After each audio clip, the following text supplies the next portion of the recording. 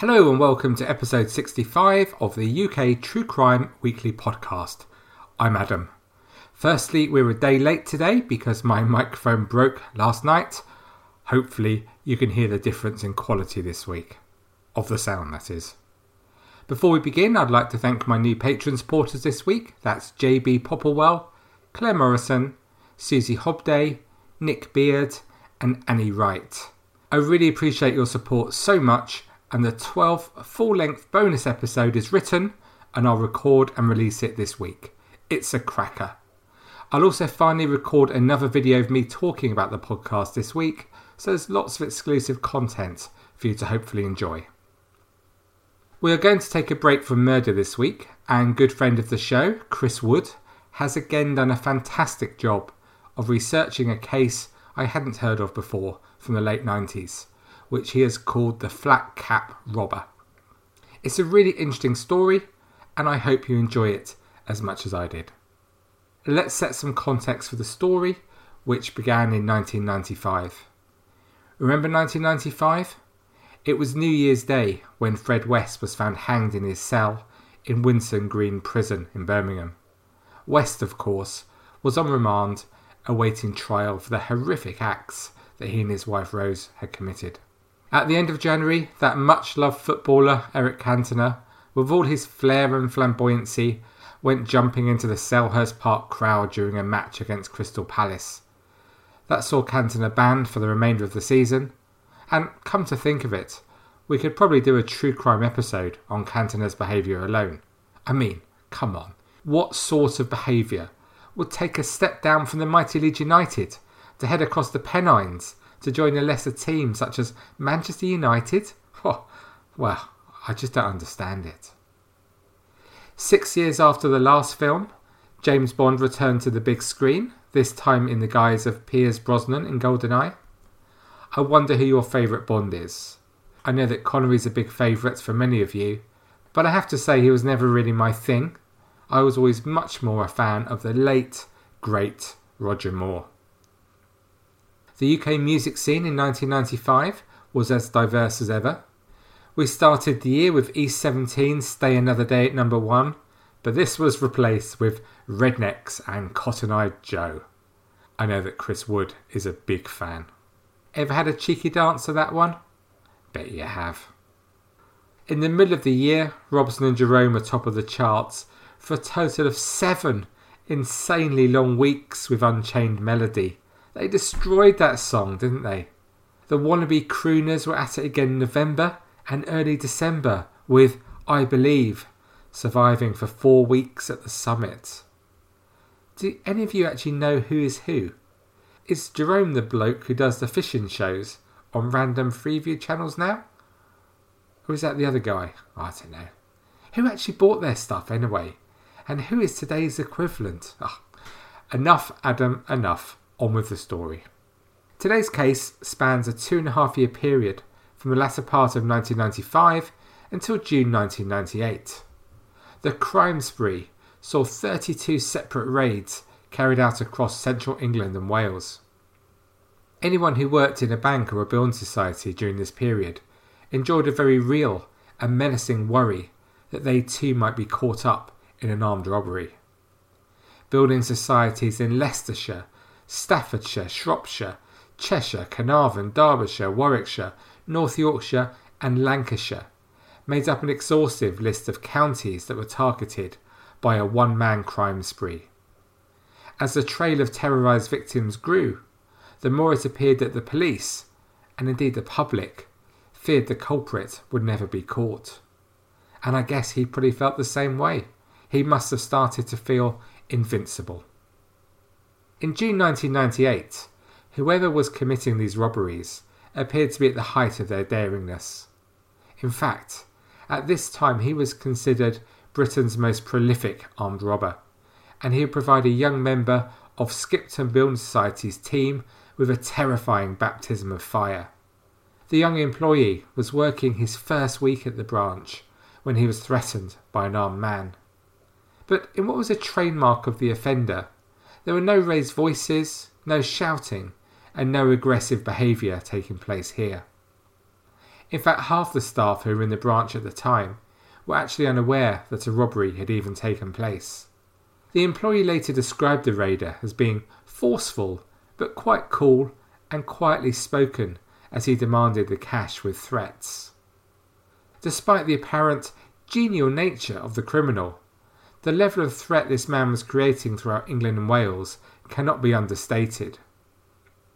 Brandishing a wheelbrace wrapped in a carrier bag to resemble a firearm, trembling cashiers would understandably hand over to him hundreds and often thousands of pounds.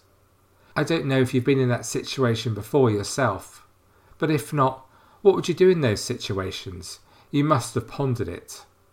I know that my wife wouldn't give him a penny, but I would just hand the whole lot over straight away. Following this offence, on the same day the robber made a 25-minute drive to a nearby branch to again demand money from a building society. I mean, wow, under half an hour apart. He must have just thrived on the adrenaline. The crimes were repeated time after time, and police were understandably concerned about their failure to apprehend a man that had committed so many robberies. But in committing the raids, he'd inadvertently provided police with excellent pictures. The big problem for the police was the descriptions they had of him matched any number of men in Britain. Around 50 years of age, he was small at 5'4" tall, he had thinning hair, and a love for Marks and Spencer's woolly jumpers. I know, he sounds like any number of men that either you or I know. So, this rather unremarkable middle-aged man, often sporting an array of hats and glasses to act as a disguise, had some of the country's most experienced police officers flummoxed. Detectives had excellent pictures of him in action, as well as painstaking analysis of his height, walk, hair, and clothes, but still no breakthrough was forthcoming. It was then the police began to show some innovation and to think outside the box, coming up with different methods that it was hoped would finally bring the offender to justice and end one of the most strange investigations in British history. An FBI-trained artist produced a likeness based on witness interviews and video footage. The drawing was circulated throughout the media and even appeared on, yep, that place again, the BBC's popular Crime Watch UK programme, which back then, before they messed about with the whole format and ruined it, it generated a huge response from the public. And in this case it was the same. More than 600 names were suggested as possible suspects on the back of the Crime Watch appeal. This is a phenomenal number of suspects, which on the face of it would appear to be brilliant news for the police in the hunt for their man. But if we pause to think about it for a moment, that's a lot of work to get through. 600 leads to follow up from the public is a lot of work for a police force under pressure. And clearly, an awful lot of these were not going to be the man they were looking for, but rather a standard looking guy, and one where, well, we all probably know someone that looked just like the man the police wanted. And it was this offender's very ordinariness that was allowing him to avoid capture for so long, as he just blended in amongst all the other men of his description. Detective Inspector Pat Caulfield, leading the investigation, commented that never had they so many images of an offender without getting a positive identification. Despite none of the hundreds of names that were offered yielding a positive ID, the Crime Watch broadcast did initiate one vital breakthrough. Witnesses to the robbery of a building society in Cannock, Staffordshire, which at this point had not been linked to the flat cap robber, contacted detectives claiming that the man they believed featured on Crime Watch had also raided their premises only weeks earlier. This led officers to study CCTV footage of this incident, and they identified the car used by the robber. It was a Ford Sierra Azura 1992-1993 model, which was one of only 2,500 vehicles to be made. Police then scrutinised hours worth of video footage from the other raids, and this distinctive car was identified at the scene of several of his crimes. FBI crime experts were again called in to assist, but the suspect fitted no psychological or physical profile of the average armed robber. Further proof that his sheer mundane and everyday appearance was cancelling out the police's efforts as he just blurred into obscurity, like an ex-winner of X Factor. We've heard many times on this podcast about the police's efforts and the need for forensic evidence, anything that might help unlock the identity of the perpetrator. In this case, they had those excellent images of the suspect, but they just could not link the images to a name. One consistent feature of the robber was his particular liking for wearing a flat cap during his robberies.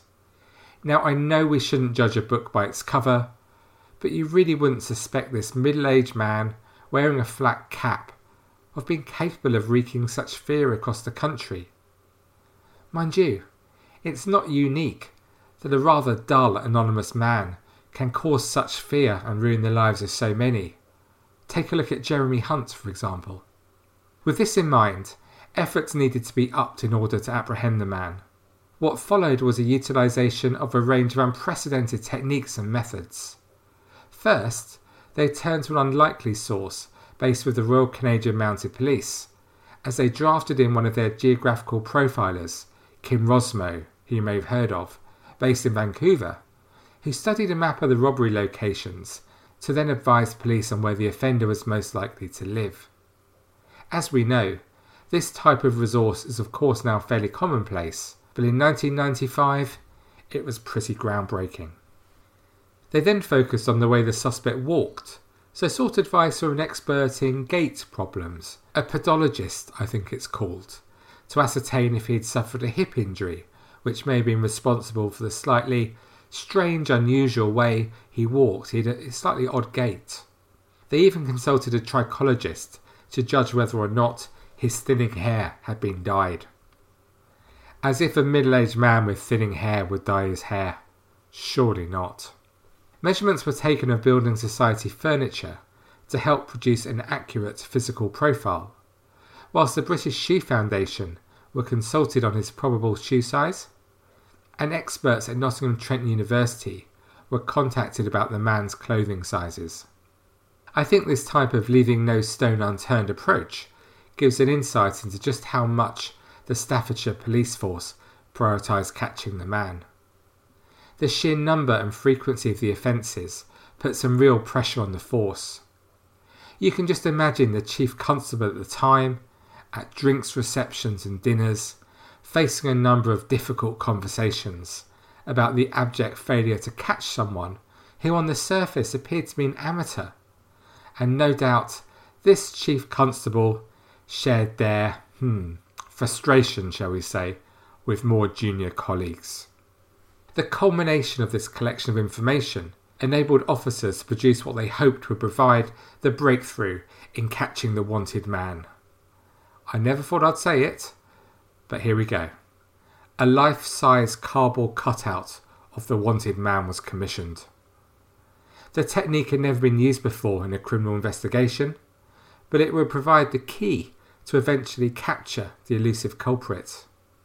And hey, if it didn't work, the cutout could always be used in future years as a presenter on the BBC's One Show. As it was such an unusual move, the cardboard cutout caused intense media interest following its unveiling at a news conference in January 1998. And it seemed to do the trick.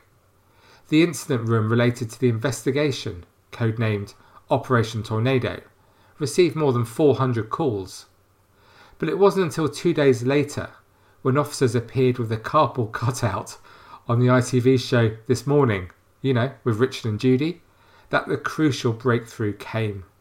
Again, I have to say, that's definitely a sentence you're not going to hear on Sword and Scale.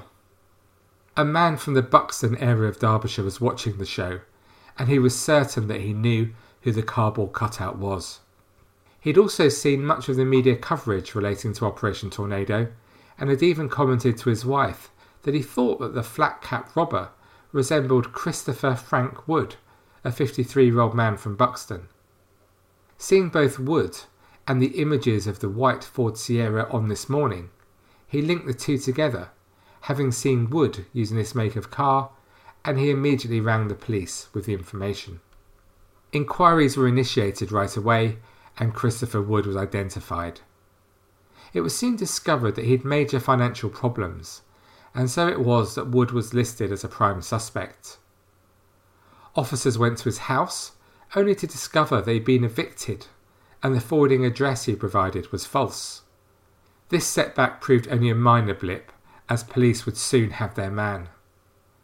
Officers knew that Wood worked as a collector for the cerebral palsy charity, Scope. They had a charity shop in Buxton. The irony here really is quite something. This somewhat petite family man not only lacked the appearance of a stereotypical bank robber, he also even had a commendable job. It was the 1st of February 1998 when police attended the charity shop, but Wood was not on shift. But when staff told the police he was actually due to collect his wages at any moment, they knew this was definitely not to be something that he would miss or even be late for, and detectives lay in wait and they promptly arrested Wood. Again, ironically, as he came to collect money he'd actually worked for, as opposed to stealing. Amusingly, the officers on hand to detain Wood commented that there was something familiar about his appearance. At this point, they realised he was actually wearing the same trademark woolly jumper he was wearing in the photograph used for the cardboard cutout. He really did love those jumpers, didn't he? At Stafford Crown Court, Wood pleaded guilty to what Judge Simon Tonking described as a unique series of raids. The court heard that Wood had led a bizarre double life, where he hid soaring debts from his wife Gillian. The couple had been married for 29 years with 2 children, and had lived together in Buxton, but they found paying the rent and meeting everyday expenses as increasingly difficult. Wood's own counsel in court described him as a financial ostrich. Isn't that a great expression? And that in hindsight there was only one major clue to what he did and when he did it. His raids always coincided with the final demand for payment of debts.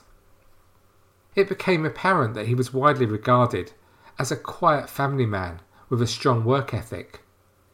The area manager for Scope charity shops who worked with Wood said, at work he was a polite, well-presented and helpful person. His arrest was a complete surprise and deeply shocking to all the staff who knew him.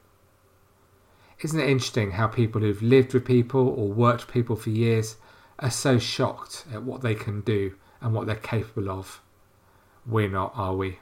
We don't trust anyone, and we know that anyone is capable of anything. Behind the gentle facade, however, police claim that he would change from a gentleman into an aggressive robber who terrorised Building Society staff. He was capable of displaying all the behaviours of the traditional bank robber. Detective Chief Inspector Tony Grouther asserted that Wood was a cunning individual who led a ruthless and determined campaign to rob building societies, terrifying staff with threats to kill them. Though outwardly Wood was unassuming and reserved, and he certainly does not appear to fit the profile of the average armed robber, Crowther continued that the crimes he committed showed him to be a man with a complete disregard for the feelings of his victims, who were subjected to terrifying ordeals during which they feared for their lives. It also transpired that Wood led a double life in the family setting, hiding his mounting debts from wife Gillian and other members of the family. Detective Caulfield revealed that Wood constantly intercepted letters sent about his debts so that none of his family grew wise to the real sums of money that he owed. They didn't realise the sort of trouble he was in. But how had Wood run into such financial distress? What could have made this seemingly ordinary man pursue this persistently violent course of action? But even following his arrest, the answer to this question remained a mystery. Wood refused to speak and answer any detective's questions about his money problems. And they never did find what he did with all the money he stole from the raids.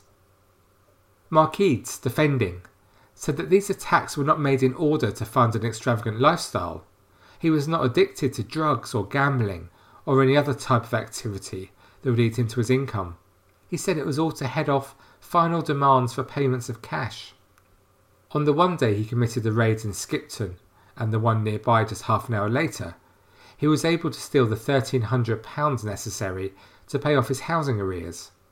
Indeed, in spite of the duration of Wood's robberies, overall, he only, I use the term loosely, stole a total of £38,000. Clearly, this is a lot of money, but in comparison to some of the robberies we hear about, where hundreds of thousands of pounds and above are stolen, Wood was comparatively lower end. He was small scale. The court heard how Wood's spiral of debt began in the mid-1980s, when he worked as a manager at a brickworks and he wanted to buy his own home in Buxton. Unfortunately for Wood, he lost his job in 1986 and fell behind on his mortgage payments and the house was repossessed. He then took over the tenancy of a council house, but in a similar way to his first house, he fell behind with the rent after just a few months. He also persistently failed to pay additional bills, such as council tax, and he had numerous county court judgments made against him, one for non-payment of income tax amounting to more than £10,000. Like me, I know you're surprised by that. Our friends in HMRC making life unpleasant for people? Well, who'd ever have thought it?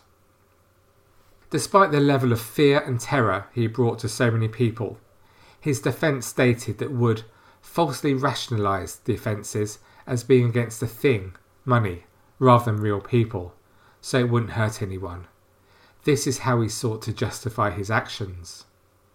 He was described as being just a bad manager of money, and someone that really strictly put his life in different compartments, which then allowed him to live a lie, said his defence counsel Eads. To his credit, Wood did at least plead guilty, but I guess he had little choice with the cardboard cutout of himself all over the media, to 14 robberies and 16 related charges of possessing an imitation firearm of intent. He also asked for a further 12 robberies and 16 firearms offences to be taken into consideration. On Monday the 24th of May 1999, Judge Simon Tonking passed sentence on Wood. Telling him that his raids had left cashiers terrified and traumatised, the judge said, "I sentence you for what has rightly been described as a campaign of robberies which took place during a period of 2.5 years from the latter part of 1995 until June 1998. He described Wood's offences as amounting to unique proportions, having targeted 29 branches of 16 different building societies in 14 different counties. He impressed on Wood the levels of fear he had subjected his victims to in his efforts to steal the money. The judge did, however, acknowledge the fact that Wood had not used violence or carried with him a real firearm during any of the raids.